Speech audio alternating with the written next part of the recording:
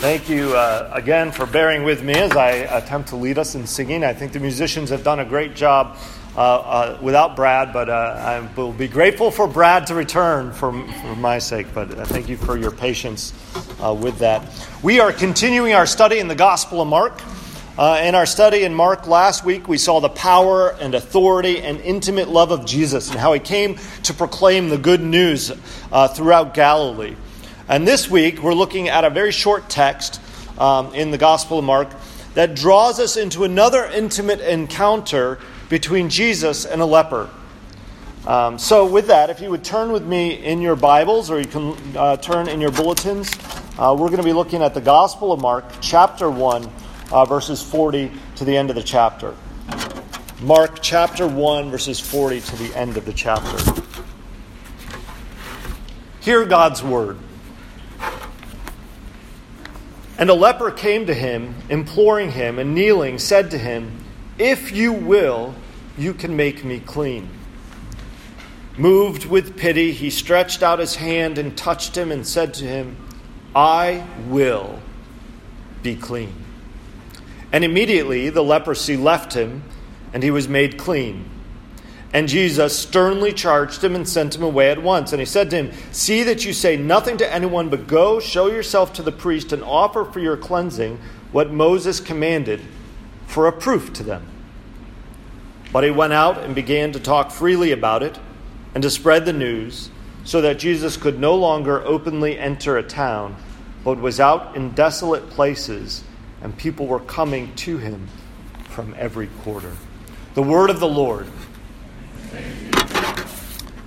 Let's pray. Heavenly Father, we ask that your Holy Spirit would help us as we seek to understand your word and to see Jesus and his love and salvation more clearly.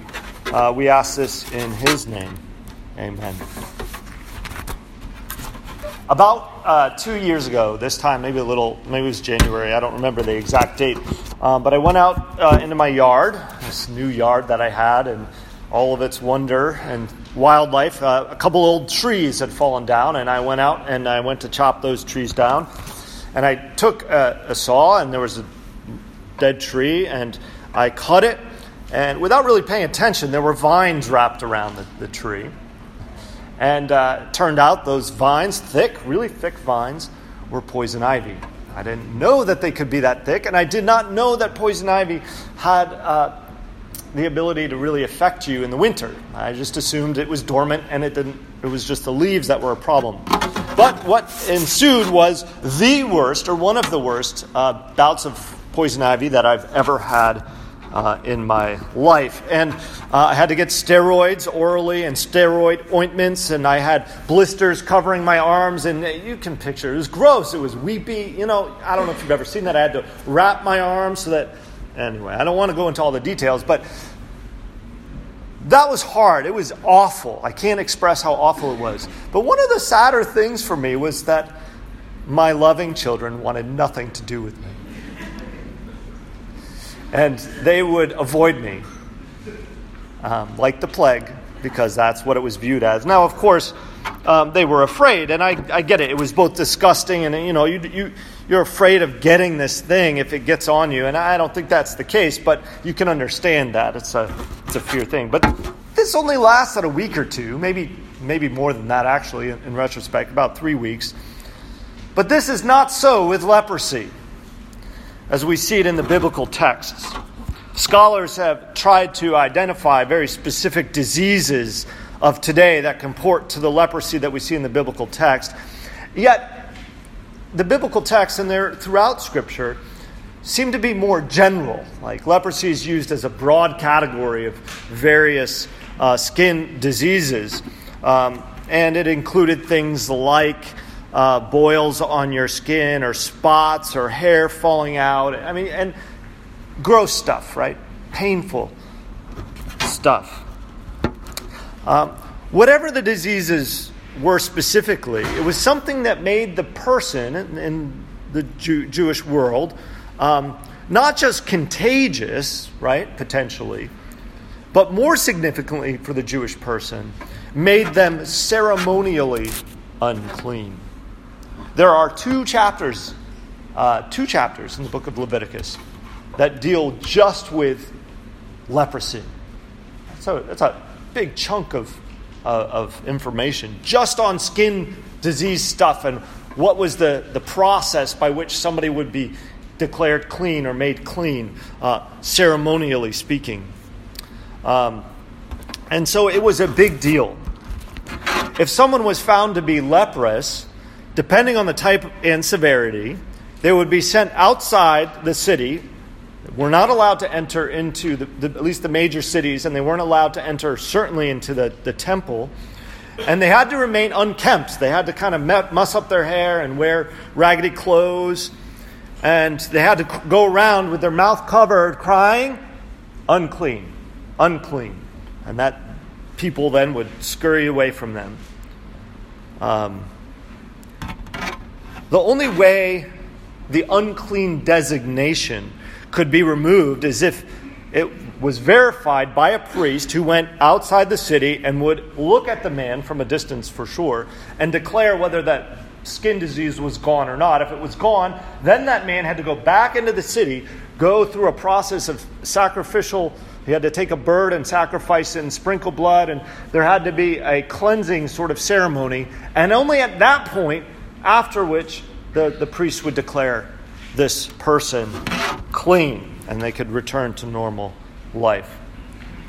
Leprosy in Scripture was meant to be an outward picture of the inward corruption of sin. This is not to say, and I want to be clear here, it's not to say that a particular sin was necessarily the cause of leprosy. I don't think that's what was intended by the biblical accounts in Leviticus. It's just that leprosy as a human condition was meant to be a picture of the pollution of sin. In other words, it was a physical testament of the pervasive, contagious, disgusting reality of sin in all of us. That's what was meant to be pictured. And it's hard for us to imagine what it must have been like to be the visual picture of sin for the people of God. Imagine you, because you have this terrible skin disease, are now for the whole people of Israel, at least the people that can see you, a visual representation of sin. A terrifying thing, an awful thing. To be ostracized in the midst of deep physical suffering, to feel unloved and unwanted, to carry the shame on you visibly for everyone to see, and to go around declaring it unclean, unclean. And so we come to our text with this background. Jesus is confronted by a leper, a desperate man. And as we look at this text, I want us to see the deep compassion of our great high priest who came to make us clean. That was why he came, to make us clean. And I want us to wonder at Jesus, who embraces the defiled. The King of the universe who came and stooped and reached out and touched the defiled. And we're going to look at this in 3 parts as usual. I know it kind of gets old, but it's easy for us to categorize sometimes, right? So first I want us to see Jesus, the high priest who is able.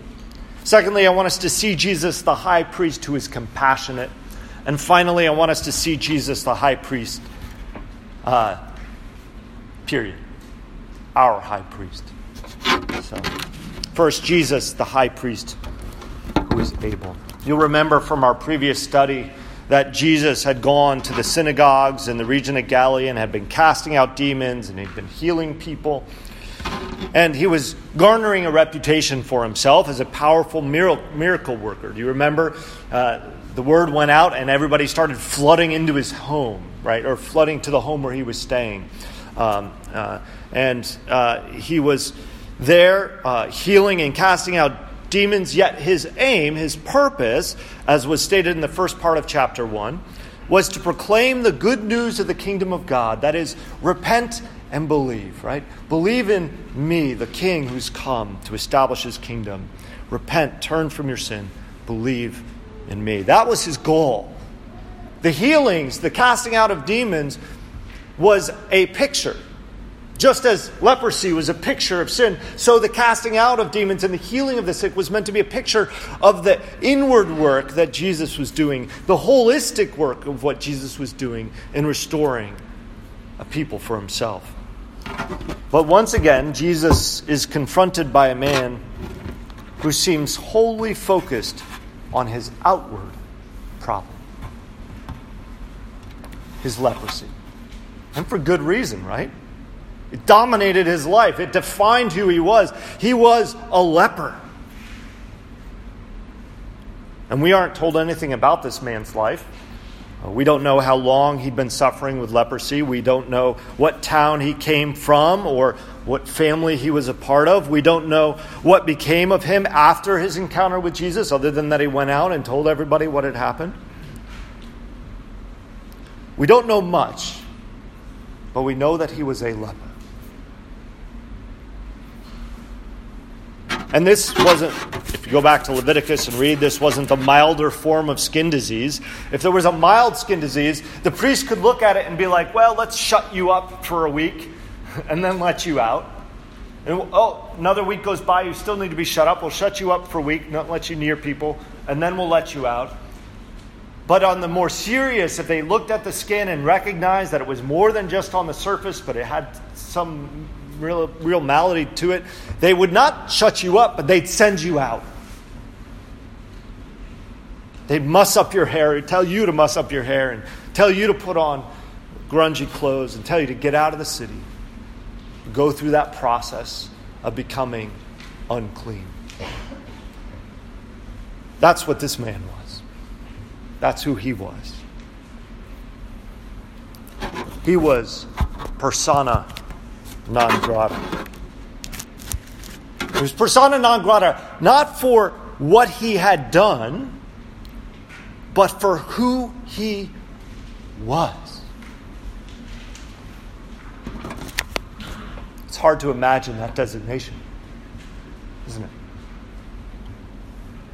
And it brings up some really difficult questions for us.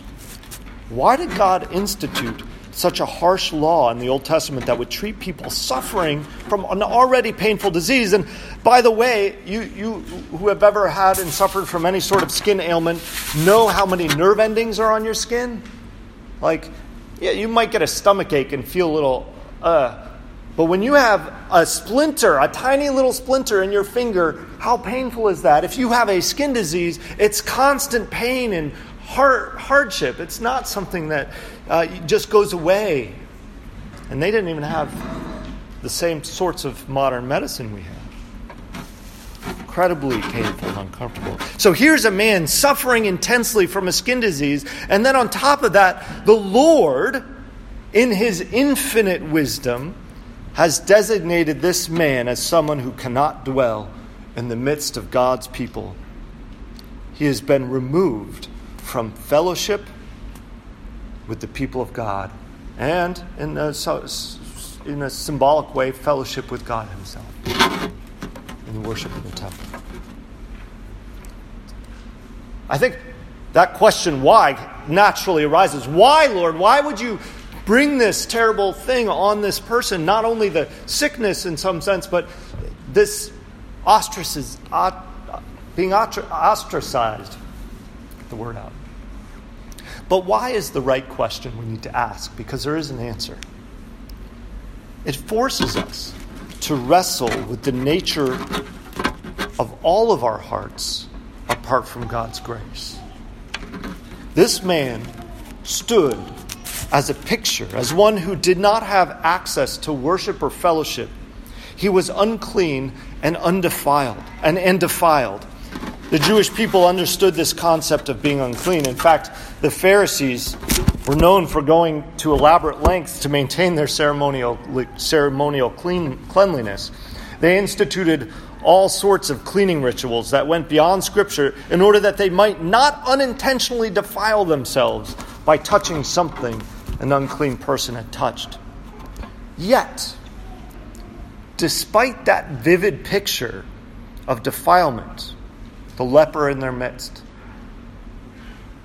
the people of God still failed to make the connection between the external picture of uncleanness and the internal reality of the pollution of sin in the heart. And I wonder if we don't do that. If sometimes we don't fail to see the reality, the ugliness, the painfulness of our own sinfulness. The leper came to Jesus not because of his spiritual condition, but because of his physical condition.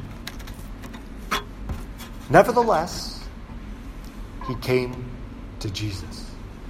And this is the beauty of this, right? He saw Jesus. He fell on his knees and he implored him, "If you will, you can make me clean." Now, he may not have fully understood who Jesus was as the Son of God and Savior of sinners. He couldn't have articulated the things that Isaac was articulating in Sunday school class about the two natures of Christ. But he had a sense. He understood that Jesus was the only capable one of making him clean. And in that, there's an implicit recognition. The leprous man knew that Jesus was greater than anyone else. He was greater than the priests in the temple. He knew that this man, Jesus, was from God because, and this is an interesting reality, in the Old Testament, only 2 persons were healed of leprosy, and they were healed only by God himself. In rabbinic tradition, it was as difficult to heal a leper, they would say, as it was to raise the dead. So this leper came, and he spoke better than he knew when he said, "If you will, you can make me clean." It's not an infrequent thing for us to come to the Lord with our health concerns, and I think that's a good and right thing. We ought to, because he is the sovereign God of heaven and earth. He made us. He knit us together. He knows our frame and he cares for us. And we can bring those physical concerns to the Lord. Yet Christ shows himself throughout the gospel to have this great concern for the sick, right? He goes out and he cares for the sick and he heals the sick and he has compassion on the sick. But we'll miss the wonder of this text if we miss these 2 realities. First, our real issue, our fundamental problem, is much deeper than our physical concerns. Friends, we are defiled by sin. We are like a man or a woman oozing with pus-filled sores, whose hair is falling out, who isn't allowed to live in community, who has to ward people off. This is what we are like, apart from God's grace. That's what the picture is meant to say. The Jews were to look at them and say, "Oh, that's a physical representation of the nature of all of our hearts."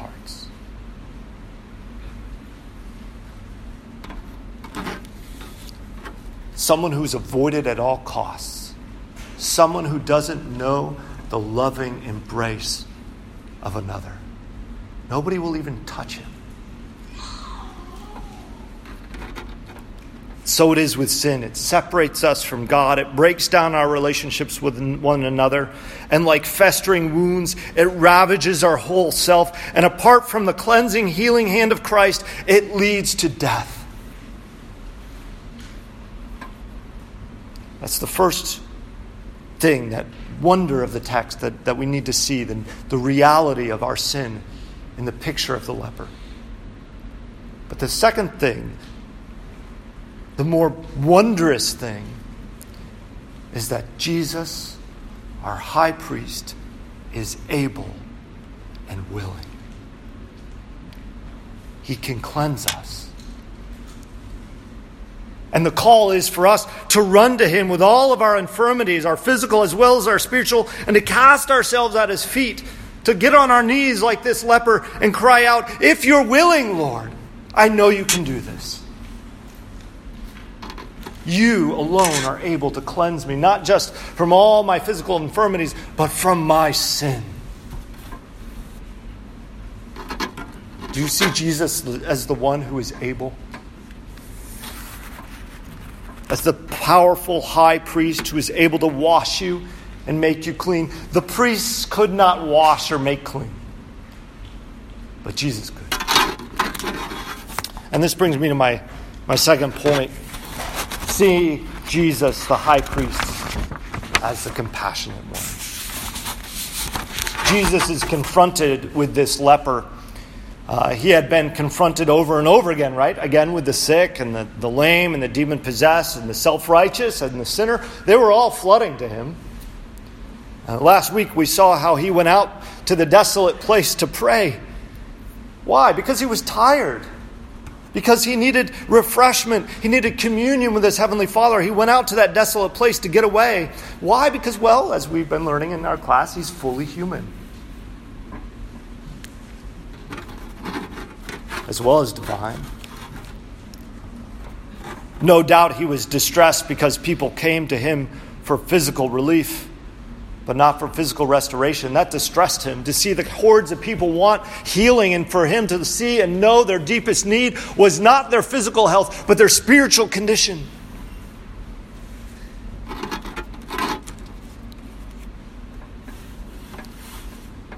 And so it is with this leper, another one. Another sick person, another sinner who wanted Jesus to fix his physical ailments, his earthly issues. As a parent of very young ones, when they're really little, there is a point at which all you want to do is scream. Maybe, if you're a parent, you'll experience this. Because you feel as though your life is on this repeat cycle.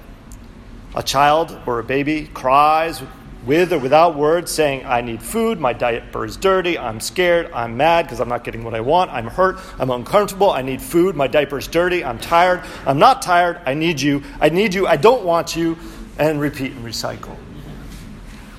Right? And unfortunately as parents, sometimes we lose it. We just lose it. And so you might excuse Jesus here if he had said to the leper, listen, I'm not just here to fix your ailments. I've got something better for you. The Father obviously ordained your leprosy, so buck up. I've got bigger fish to fry. In fact, your suffering is nothing compared to the suffering I'm going to face on the cross. Jesus could have said that, right? He would have been justified.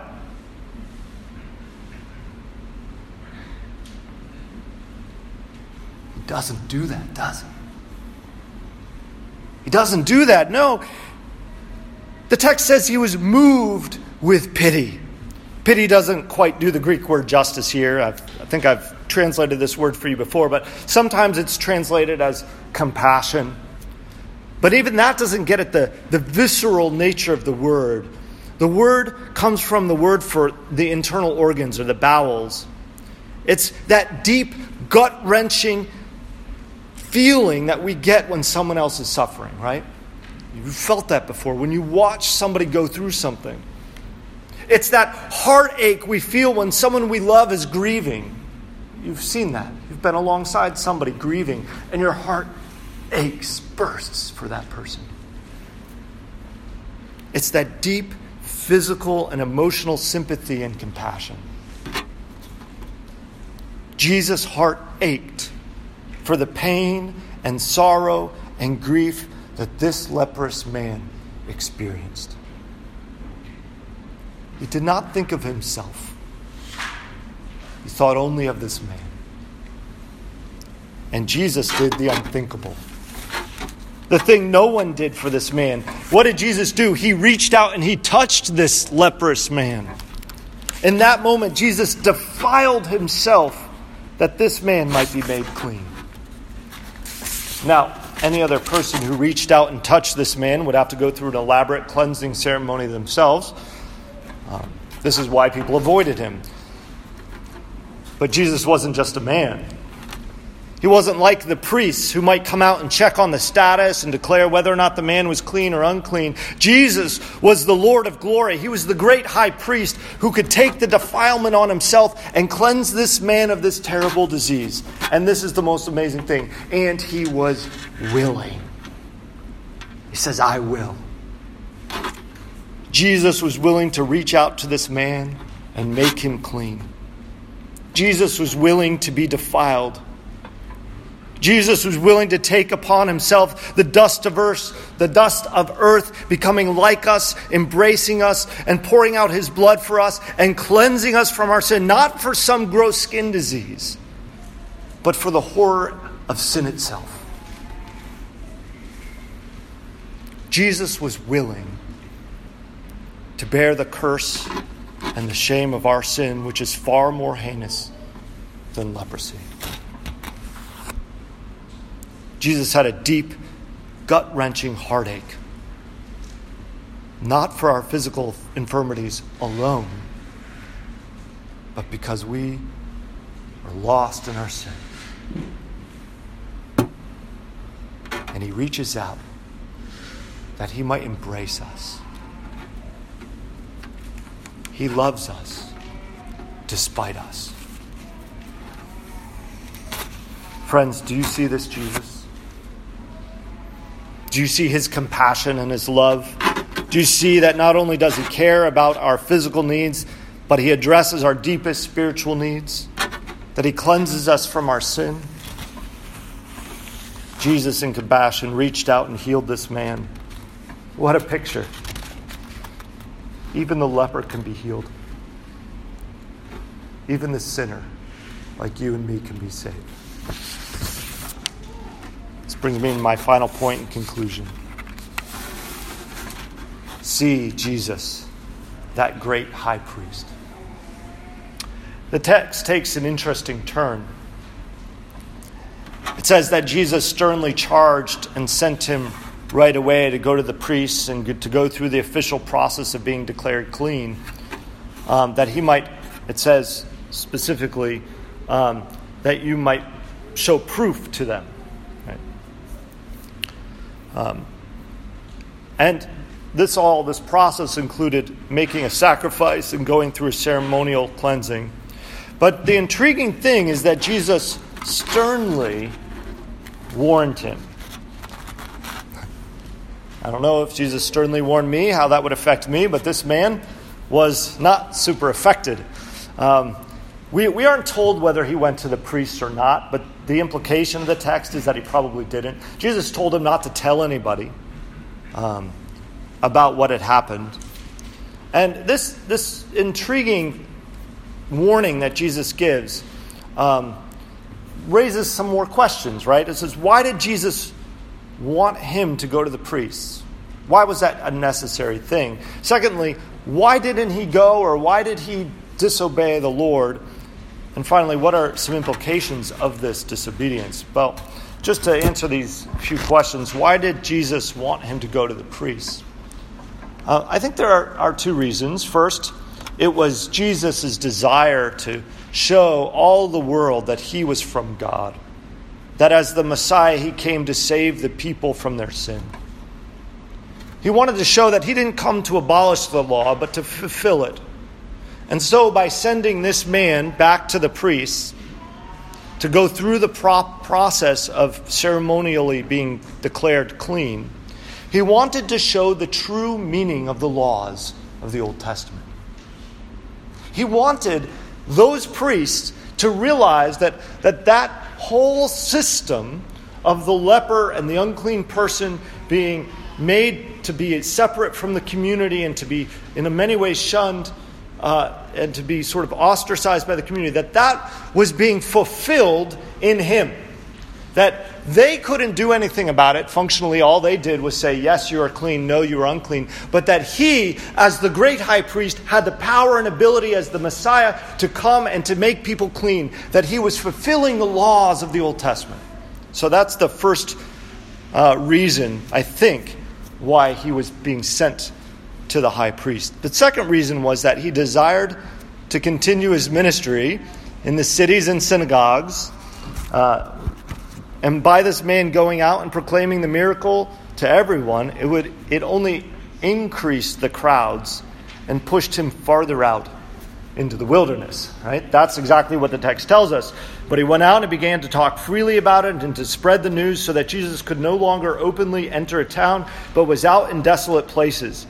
And people were coming to him from every quarter. His fame had gone exponentially greater. And so Jesus, on some level, wanted some space to be able to do ministry, and this was pushing him farther and farther out of the city. But why didn't this man do what he was told by Jesus? I don't know. I mean, we aren't told, but one can only presume that the sheer joy and wonder of his healing prevented him from being silent. It's like, this great thing that you have buried inside you that you know is true. You have this wonderful news, and you can't do anything but get it out. Jeremiah, I think it was Jeremiah, talked about the bones, like the internal message that he had to get out. There's a sense in which that fire in the bones, that fire in the belly, this thing that he has, that I've been healed and I need to go tell the world about it. So I think that's probably what's going on. He wanted to shout it from the rooftops. Secondly, I think why he didn't go maybe to the priest is he didn't grasp the greater significance of Jesus' mission. He understood this man was from God and he had power unlike anyone else, but I don't think he understood fully the mission of Jesus.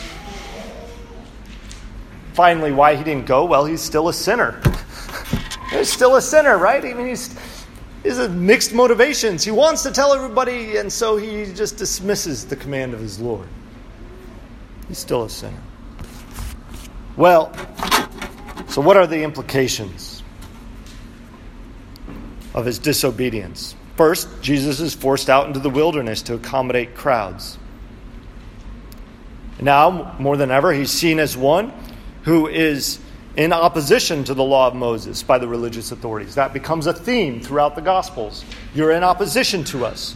You're defying us. You're breaking down our traditions and our rules. And this becomes a theme throughout the Gospels. But there's another implication. And this one is a little trickier because Jesus he commanded this man to go and do this thing, and yet the man resisted and disobeyed. And yet all of this was in the plan of God's sovereign will. This was part of what he designed. Jesus would trade places with the leper. The leper would go and live in the city and be well and whole and be in fellowship, and Jesus gets pushed out into the wilderness, out of the synagogues. The leper would be clean, and Jesus would carry the shame and defilement of the people. That was his role. The leper would live, but Jesus would go to his death. This was the plan of the Father. Jesus, our great high priest, offers himself up. He's the Lamb who takes away the sins of the world. He's the Lamb who sheds his blood and cleanses and cleans. Jesus willingly reached out and helped this leper, and in doing, he willingly took our shame and our sin upon himself. Friends, you and I, carry around with us all sorts of shame and guilt. Don't we? Daily basis. Imagine, if you will, all your shame, all your sin, all your evil thoughts were visible on your skin. Not only that, imagine all of that shame and guilt and evilness exposed, and you had to go around declaring it. I am evil. I'm a sinner. I'm full of shame. And here are all the ways that I've done this. Friends, we carry with us this defilement. Things that if we were to wear them on our skin would cause people to run from us. Things that if they had physical form would cause us such pain and misery. Things that no human can carry ultimately, that brings us to the grave. Friends, you have a great high priest who carries your infirmities and your sins and cleanses you from all unrighteousness. He bears them on the cross. What does he call us to do? Cast ourselves at his feet. Rest in him.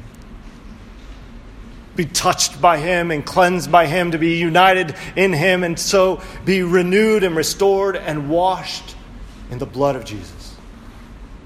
That's our hope. Sometimes we bear the load of our sin even though we've been forgiven. Do you know that your sins have been cast into the sea, believer?